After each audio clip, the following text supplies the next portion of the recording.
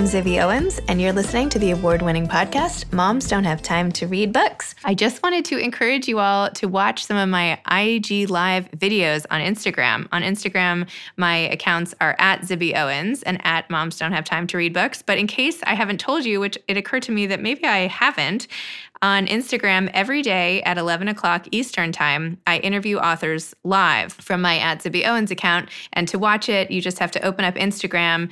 And if you're following me when I'm live, it'll show up on the upper left of your screen in the story section, and it'll say live, and there'll be a little red circle. So every day, Monday to Friday, I do an IG Live show. Check it out. I do 1 to 4 authors a week. Sometimes the shows become these podcasts. And I also do one on Sundays at 2 with my husband, Kyle. And we talk about step-parenting and life and all the rest. So if you haven't watched an IG Live, please do. And also, I have a virtual book club that I hope you know about. This is all on my website, by the way, zibbyowens.com. But check out my virtual book club, which is through a site called Book Clubs with a Z, BOOKCLUBZ.com. And no, I didn't make that up after my name, but actually it just worked out perfectly. So go to bookclubs.com, and I'm actually the featured book club on their homepage. So you can just click and you're invited to sign up. I have amazing guests every week, and that meets Tuesdays at 2 p.m. Eastern Time via Zoom.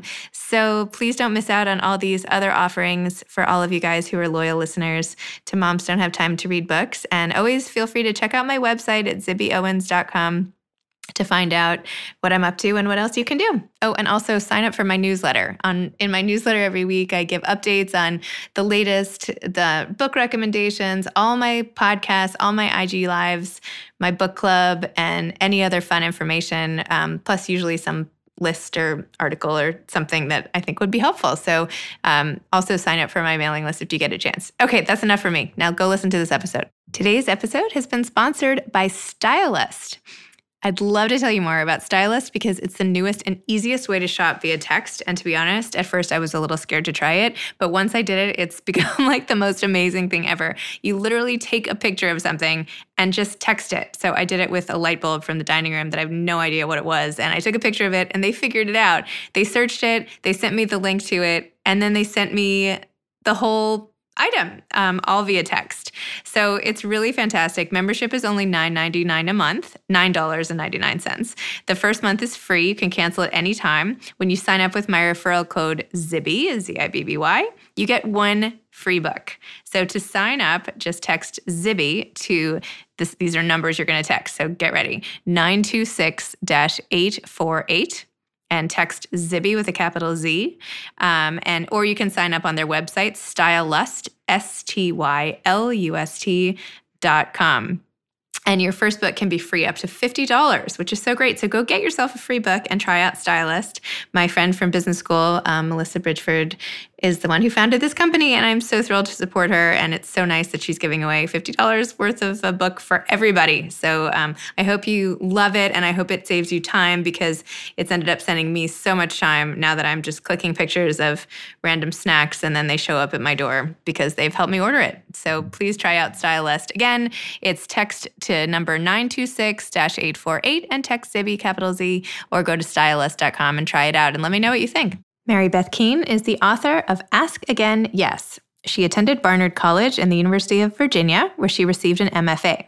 She has been named one of the National Book Foundation's 5 under 35 and was awarded a John Simon Guggenheim Fellowship for fiction writing. She currently lives in Pearl River, New York, with her husband and their 2 sons. She is also the author of The Walking People and Fever. Hi, Mary Beth. Thanks for coming on Moms Don't Have Time to Read Books. Hi, Zibby. Thank you for having me. It's my pleasure. So you are the author of Ask Again, Yes, which has been on the bestseller list like for weeks and weeks and was such a big success that even Jimmy Fallon voted it on his book club as like the thing. So that crazy thing happened. Yep. So tell listeners who might not know what Ask Again, Yes is about. So it's about 2 families who end up living next door to one another in a suburb of New York City in the 70s. And the book spans about 40 years. It begins in the 70s. It ends in 2018, I believe. And they end up living as neighbors, and the dads in both houses are cops. And they're sort of bonded by what the dads do for a living. But it ends up, the kids become kind of close. But then this tragic event happens that divides the families, they think, forever. Of course, they are not divided forever. That's not a plot spoiler. You can sort of feel it coming in the prose. And it's sort of about how the things that happen to us as kids, the traumas of our childhoods, how we end up carrying them into adulthood in strange ways, even when we think we're long past those things. I mean, the book is really, that's sort of, there's the situation and the story. I think the story is really about love, and how it changes and gets tested and morphs over time, who you have to protect within a love relationship, yourself, the person that you're committed to. And it's not just romantic love, it's between siblings, parent and children, and all of the above. Basically it's like what we all go through in a messy life and whether it's worth it or not. I've heard you describe this as Romeo and Juliet if like the families then had to, hang out again forever. That is something that struck me when I read Romeo and Juliet as a kid. In high school, I guess was the first time I read it. And then I read it again in college. And I thought, this is all well and good, but it's obvious that the author, if it was William Shakespeare, knew it could only end one way, because otherwise it's sort of even more depressing. How does that love look 10, 20, 30 years later if they have to, if they'd lived and they had to be with each other's families or they had to share grandkids and all that. So yeah, it's sort of, I said that sort of tongue in cheek once, but now I keep saying it over and over because it is accurate. Well, sorry to make you say it again. That's okay. It's a good description. So how did you come up with the story? It's hard. I feel like a lot of writers, I come up with an answer, but the truth is I don't totally know, why this story felt most important to me at the time I started writing. I think it's because some of the themes of the book, like estrangement over a long time, mental illness, alcoholism, all of these things were coming up in my own life, not necessarily my own direct life, but my friends and family. I was having to talk about these things a lot and consider them. I've said before that we have a long estrangement in my family, between my husband and his parents, and we also knew each other since we were young. I don't want people who don't maybe have a good imagination and immediately think this is not fiction. Then it's a total fiction. But those things that I was thinking about in real life certainly inspired the fiction that came out of it, and Kate and Peter's story. So I think I was just trying to manage becoming a mother and my kids getting older and imagining what it would be like if I, were in a situation where we didn't speak, and how that happens to a family. It is hard to imagine as a parent now that you could put in all this work and time and then they grow up and you don't talk to them when you're so intimately connected, particularly now because we're talking during the quarantine. And the fact that they could just be out in the world and not talk to you is sort of hard to even wrap my head around. And forget that you made them sandwiches every day during this. 2 hot lunches, 2 hot meals a day. Yeah, I think it's over and over after my oldest son, he'll be 12 in July. And at every stage, there are things that happen that I thought I would never do. I'd never hand my kid an iPad in a long car ride. This is before I had children. Now I happily give it up, just to get 5 minutes of silence. And that's just a funny example, but there are lots of things like that. And I think that I, worry about what's coming for us, I guess. What thing can I not imagine now that will be here before I know it? It's a scary thought, but it has to be a real one if it happens over and over again. I also think, I don't know whether it's like the Irish character or what, but there is a lot of estrangement within Irish families. My parents are Irish born, so are my husband's. And so it's the culture that I'm most familiar with, but I've noticed that it never happens all at once. It's not like someone says something that rents the air and then it's over. It happens little by little by little. And then 20 years have gone by and you're at a funeral. And that's scary to me too, that making no decision is also a decision in a way. The same is probably true for alcoholism. People don't just become alcoholics overnight. It's bit by bit by bit. And I have friends, and loved ones who've struggled with this. And I've wondered why I don't. I had my first drink when I was like 12, which was pretty normal the way I grew up. And I just know that I don't. So, why is that? Things like that I thought about a lot when I was starting to write this book. Those are all really interesting things. It's like, why can some people try something once and they're addicted forever, and then other people, it's like, okay, I can manage this on my own in some way. And that is also scary to think for your kids. Like, you don't know. They're just sitting there. Right. What do they have? What genetic predispositions? Maybe one of them is going to, you just don't know. And could I be doing something that is the seed, that just starts whatever journey that they're on, just by one day I yell a particular thing or, you just don't know why things happen and it's scary.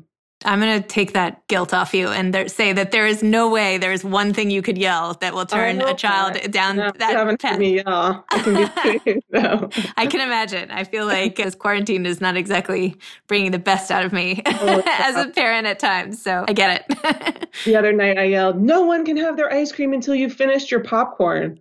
And I was like, why do I care? They're eating like junk after junk. I know. I say the same. I'm like, no dessert till your pizza's all gone. Like, what? Really? Like, eating pizza is going to make them better off. They should just skip the pizza. It's like, yeah. It's fine. I mean, there's so little we can control now. It's like these little rules. That's all we have left to sort of cling to, the little ropes, that like we're swinging through the jungle. And it's like dinner before dessert. That's it. That's all I can say. It doesn't matter how bad the dinner is. Order is everything at that age. I mean, it's no way.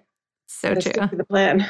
And what you said about how if you don't resolve something, it just grows over time, right? It's so true. And I feel like actually that happens in a lot of marriages where things just go unsaid or unfixed. And then before you know it, it's like it's been years and whatever that little, you don't even remember what the little thing was in the beginning. It just like snowballs. And it can happen with friendships and marriage and so many other things.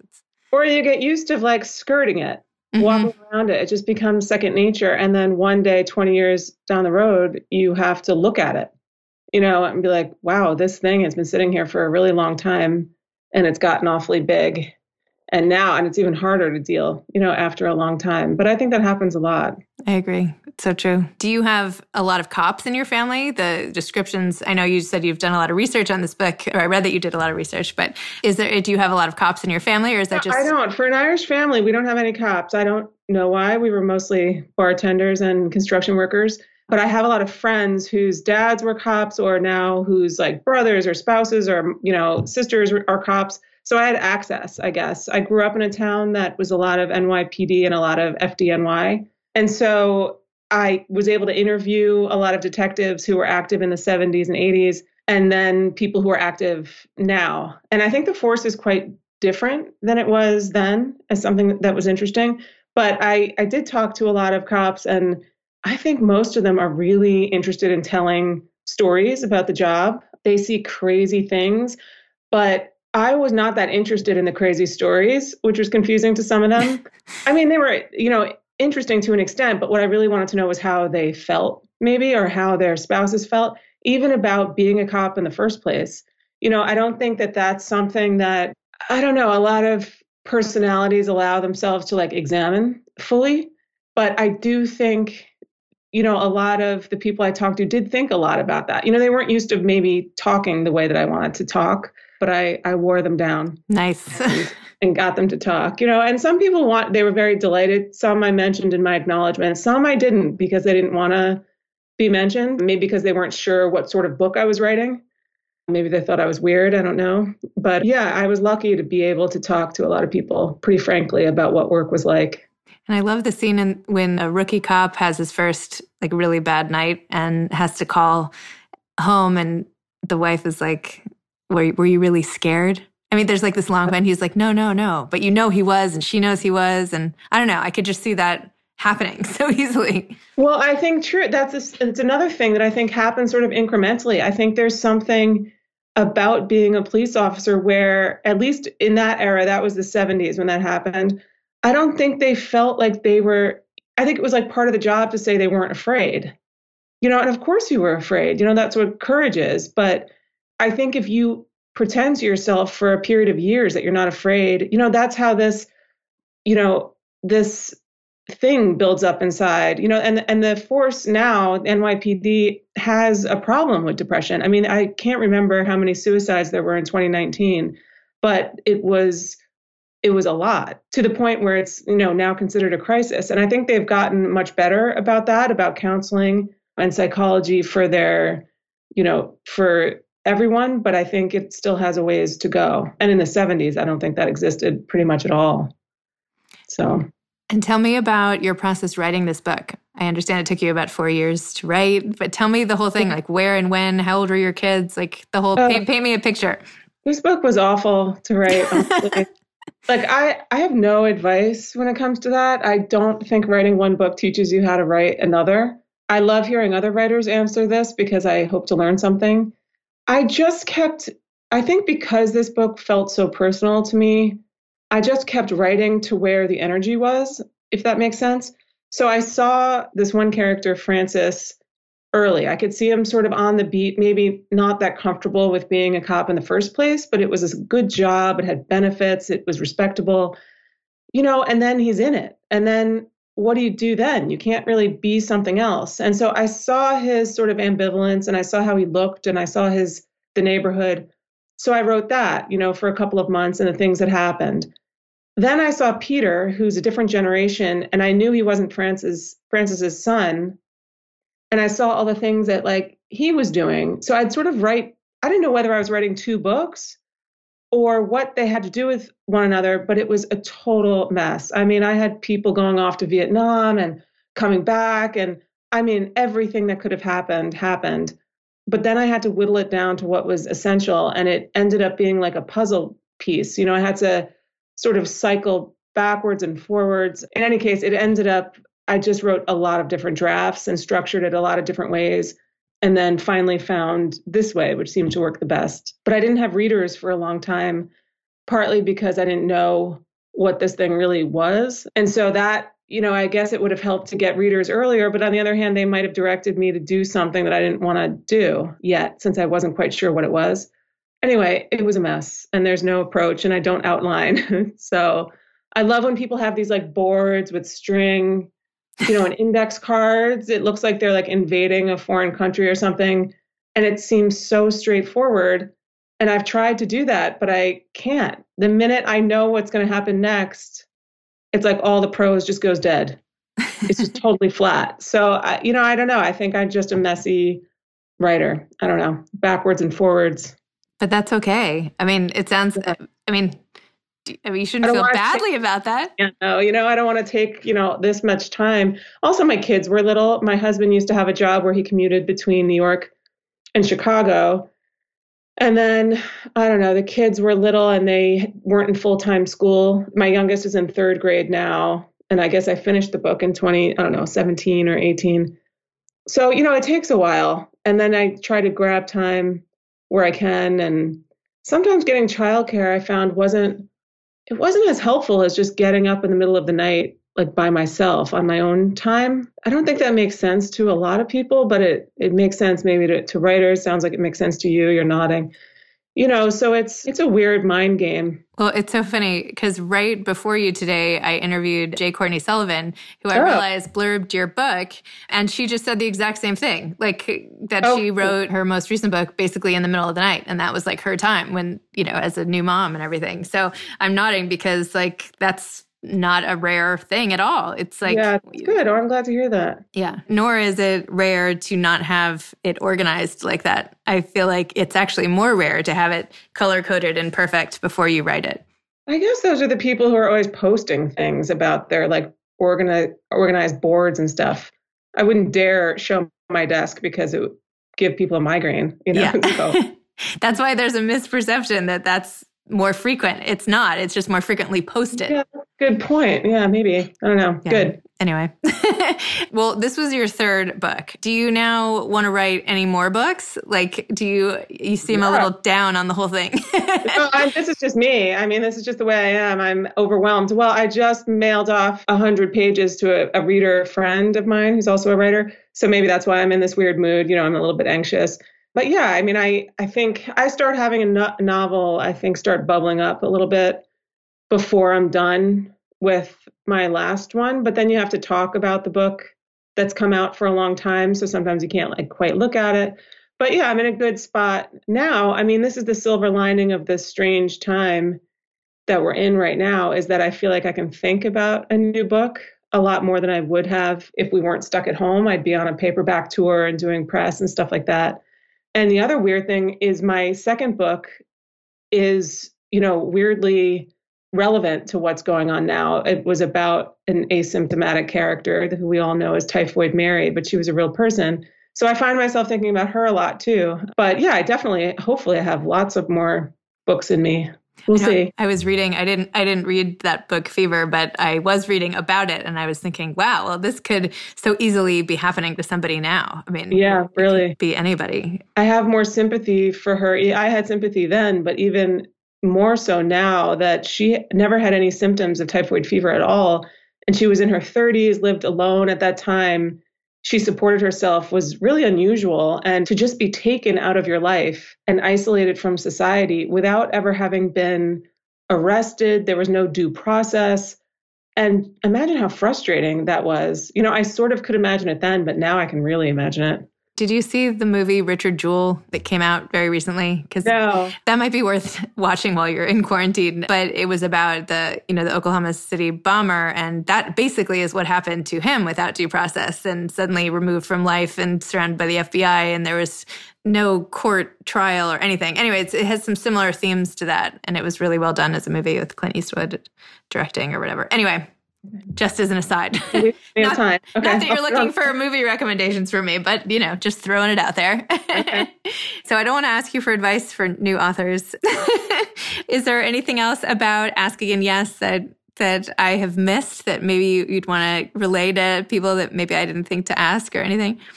I don't know. I mean, a lot of people have taken different things out of this book, which has been, I think, the nicest experience. The nicest part of this has been people from other cultures and countries identifying with it. I did not see that coming at all. Now, I thought this was my sort of like private book, felt very personal. I had to write it, so I might as well try to publish it since I'd spent all this time on it. And that it's now, I think it's in 21 languages, which is lovely. But the thing that really gets me are the letters from, like an editor in Macedonia or Israel to say, like, this could be my family. And I was afraid that I was writing about people that no one else would care about or understand. And that's been really nice. And I think, I hope I don't sound I've been stuck in my house for a month. So if I sound grumpy, it's only because of that. But to people who want to write a novel, and are thinking about it, I think this has been a great lesson to not try to write to the market or to what anybody else, says is a good idea or not. Just write the thing that you have to write. And that will, if you do a good job, hopefully it'll find an audience, because you just can't predict anything else except your own, perseverance and your own commitment to your story, I think. And also this was in development perhaps as a limited. Is that still the case? That has been really exciting. Fever is too, and it's been a little while. Elizabeth Moss optioned that, and she's been doing Handmaid's Tale now for a while. But this is two producers who optioned Ask Again Yes, and that's the idea, limited series. So it was only a couple of months ago now that everything came through. So hopefully wheels will start turning pretty soon, I hope. That's exciting. Very exciting, yeah. Well, thank you for coming on this podcast, and I hope that we all get out of our homes soon. And thanks for talking about your great book and all the rest of it. No problem. Okay, bye. Bye. Thanks again for listening to my podcast, Moms Don't Have Time to Read Books. If you liked this episode, please follow me on Instagram @ZibbyOwens and @Moms Don't Have Time to Read Books, and sign up for my mailing list at zibbyowens.com so you can always hear about the latest things I'm up to.